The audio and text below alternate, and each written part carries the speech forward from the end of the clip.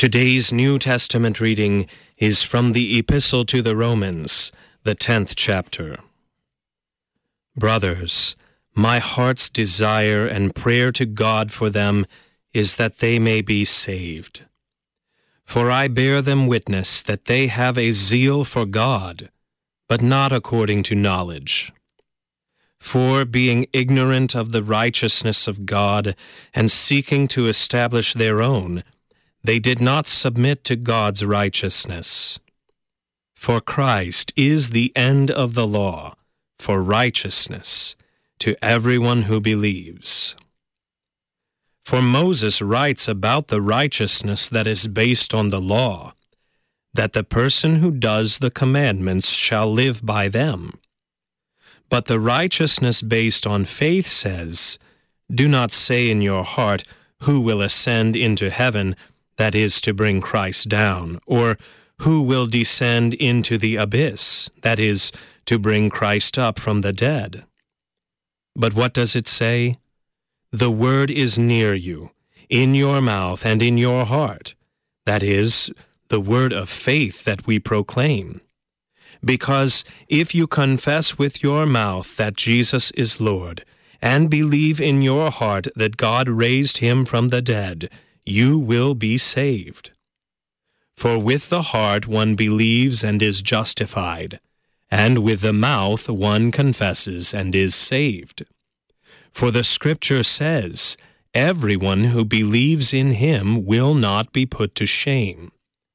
For there is no distinction between Jew and Greek, for the same Lord is Lord of all, bestowing his riches on all who call on him.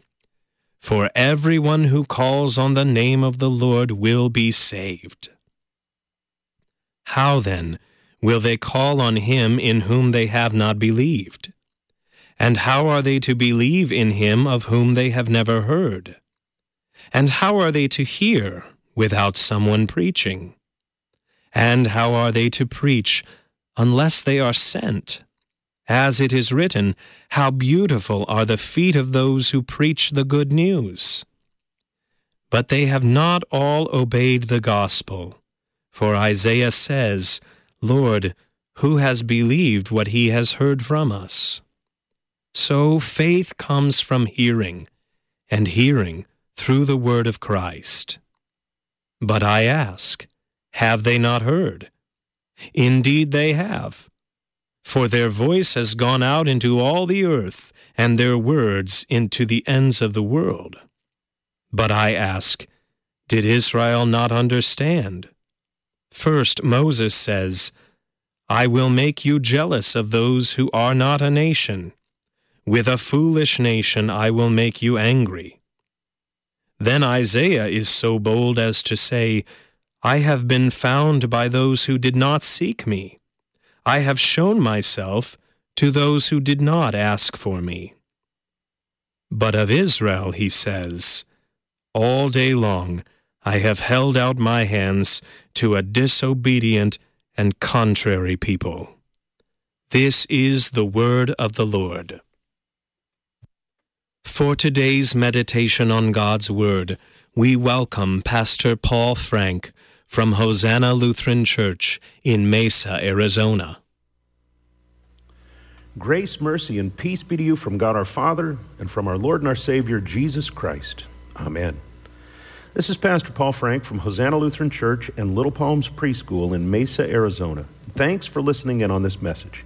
And I really mean that. Thanks for listening in on this message. You see, God has called us to listen to him, to listen to every word that comes forth from the mouth of God, to listen to the words of Christ, the Son of God in flesh and blood who walked the road to Calvary's cross for us all. And God calls us to listen to the words of life proclaimed by his servants, his messengers, those called to the task of preaching the good news for you all. So thanks for listening in on this message, and I really do have some good news for you. Are you ready for this? Here's the good news that I want you to contemplate for a moment today. Salvation is not a game show. Now, I know you're probably thinking what I'm talking about, but I'm serious when I say salvation is not a game show. God, your relationship with him, the new life that he gives you, the eternal home he prepares for you, the forgiveness of your sins, the renewal of your life, the hope that he gives you, these things do not come to you by way of any game show. Let me explain what I mean. We kind of live in a game show world, it seems, nowadays. You can find a lot of game shows out there on television, everything from Family Feud to The Price is Right to Let's Make a Deal or whatever else is out there right now. Game shows have some common themes to them. You got to say the right things at just the right times and do the right things at just the right times, and you've got to have a strategy and figure out how to do what you must do to win the prize. Sometimes you get all the words right, you get all the actions right, you do everything just right, and you win. Hooray! And sometimes you say the wrong thing, you make the wrong decision, and you lose. Everything depends upon you. What you say and do and how you say and do it. It's all just a question of whether or not you play the game right. And sometimes we think of life itself in the same sort of way. If you do the right things and say the right words at all the right times, then you win. And most often, we seem to measure wins, so-called wins in life, according to financial rewards or job promotions or having the right stuff or even having the right people around you in your life. Our sinful natures, they try to convince us that we are winners or losers according to the so-called stuff that we have in life. But here's the thing. See, life is not really a game show, and especially your eternal life is not a game show either. In Romans 10, Paul spoke of his brothers and sisters in Israel, and he said, "My heart's desire and prayer for them is that they may be saved." But he worried about them because so many Israelites had looked upon their relationship with God the Father, the giver of life, and they thought they had to say the right things and do the right things and play the game in just the right way in order to win God's forgiveness and renewal and even that heavenly home that he holds in store. They chased after what Paul called a righteousness that is by the law. They chased after God's favor like they were playing some kind of a game show.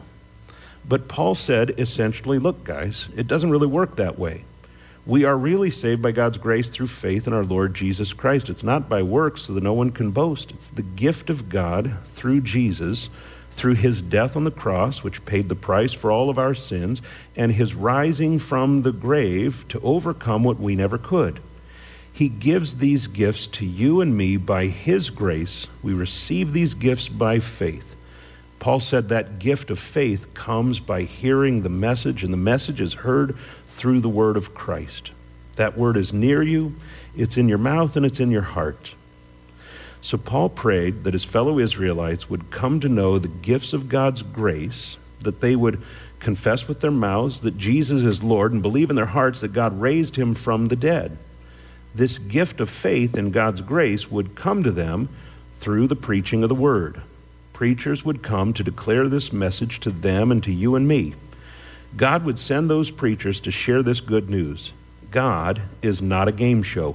Your eternal salvation is not dependent upon you saying the right things and doing the right things and having the right strategy. It is God's gift to you through Christ our Savior. In him, your sins are forgiven, your life is made new, and your hope now springs eternal. By his grace, you are saved. To him be all glory today and forever. Amen. We thank Pastor Paul Frank from Hosanna Lutheran Church in Mesa, Arizona, for today's meditation on God's Word.